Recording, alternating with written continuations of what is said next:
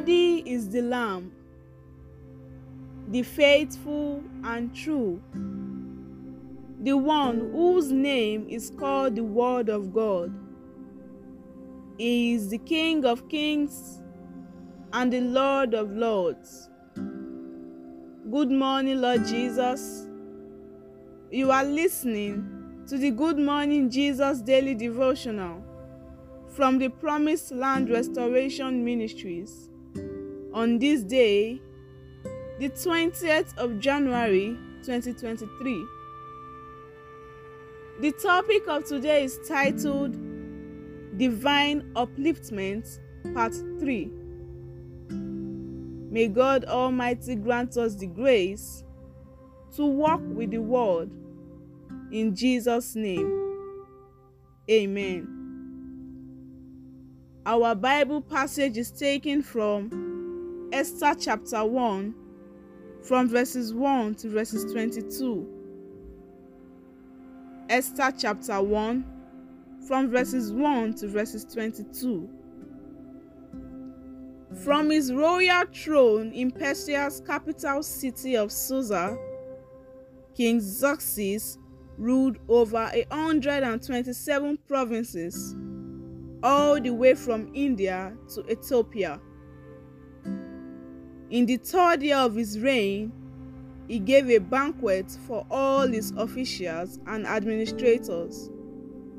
The armies of Persia and Media were present, as well as the governors and noblemen of the provinces. For 6 whole months, he made a show of the riches of the imperial court, with all its splendor and majesty. After that, the king gave a banquet for all the people in the capital city of Susa, rich and poor alike. It lasted a whole week and was held in the gardens of the royal palace. The courtyard there was decorated with blue and white cotton, tied by cords of fine purple lining to silver rings on marble columns. Couches made of gold and silver had been placed in the courtyard, which was paved with white marble, red feldspar, shining mother of pearl, and blue turquoise. Drinks were served in gold cups, no two of them alike, and the king was generous with the royal wine. There was no limit on the drinks. The king had given orders to the palace servants that everyone could have as much as he wanted. Meanwhile, inside the royal palace, Queen Vashti was giving a banquet for the women. On the 7th day of his banquet, the king was drinking and feeling merry. So he called in the 7 eunuchs who were his personal servants: Mehumam, Biztha, Harbona, Gigtha, Abagtha, Zethar, and Sakas. He ordered them to bring in Queen Vashti. Wearing a royal crown, the queen was a beautiful woman, and the king wanted to show off her beauty to the officials and all his guests. But when the servants told Queen Vashti of the king's command, she refused to come. This made the king furious. Now it was the king's custom to ask for expert opinion on questions of law and order. So he called for his advisors, who would know what should be done.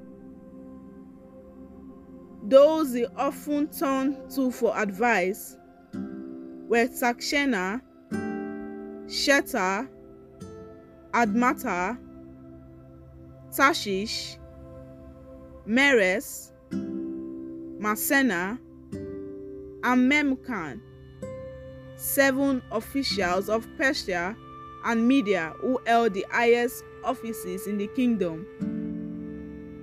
He said to these men, I, King Xerxes, sent my servants to Queen Vashti with a command, and she refused to obey it. What should the law say that we do to her? Then Memucan declared to the king and his officials, Queen Vashti has insulted not only the king, but also his officials. In fact, every man in the empire, every woman in the empire will begin to look down on her husband as soon as she hears what the queen has done. They'll say, King Xerxes commanded Queen Vashti to come to him and she refused. Then the wives of the royal officials of Persia and Media hear about the queen's behavior. They will be telling their husbands about it before the day is out. Wives everywhere will no longer have respect for their husbands, and husbands will be angry with their wives. If it pleases your majesty, issue a royal proclamation that Vashti may never appear before the king. Order it to be written into the laws of Persia and Media, so that it can never be changed. Then give a place as queen to some better woman. When your proclamation is made, known all over this huge empire, every woman will treat her husband with proper respect, whether he is rich or poor. The king and his officials liked this idea, and the king did what Memucan suggested. To each of the royal provinces he sent a message in the language and the system of writing of that province, saying that every husband should be the master of his home and speak with final authority. And may the Lord bless the reading of his holy word.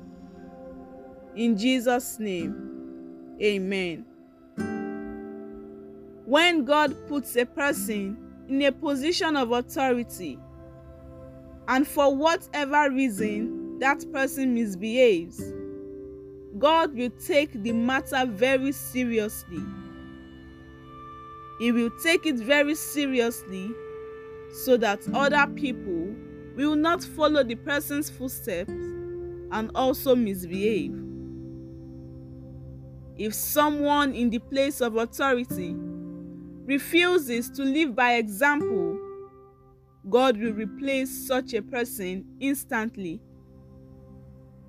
He will not allow the person's mistake to jeopardize other people's life, because every single soul and life is so precious to him.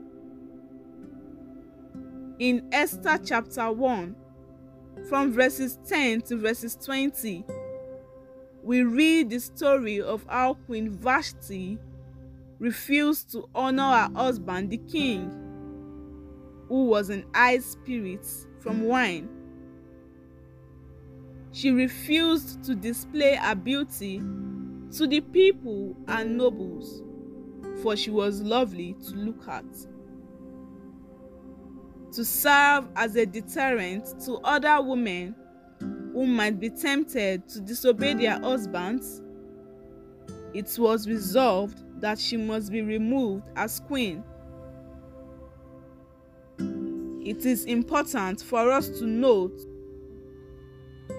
that whoever is in the position of authority and decides to be obedient to the law is not only accountable to the person above him, but also accountable to the Almighty God.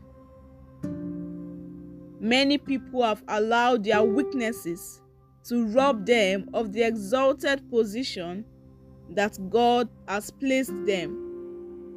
And in the case of Queen Vashti, it was pride that brought her down. If only she was able to humble herself and honor her husband, she would not have been replaced. A proud person could find themselves being responsible for the failure in their career and short tenure in office. To please God, you need to always humble yourself before Him. Let's take the following prayer points. The first prayer point is this: I will not become a negative example for others in the name of Jesus.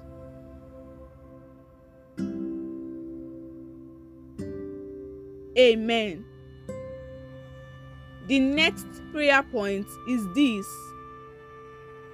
I shall not go from riches to rags in the name of Jesus. Amen. And the last prayer point is this: I shall not overreact nor look down on others as being inferior to me in the name of Jesus.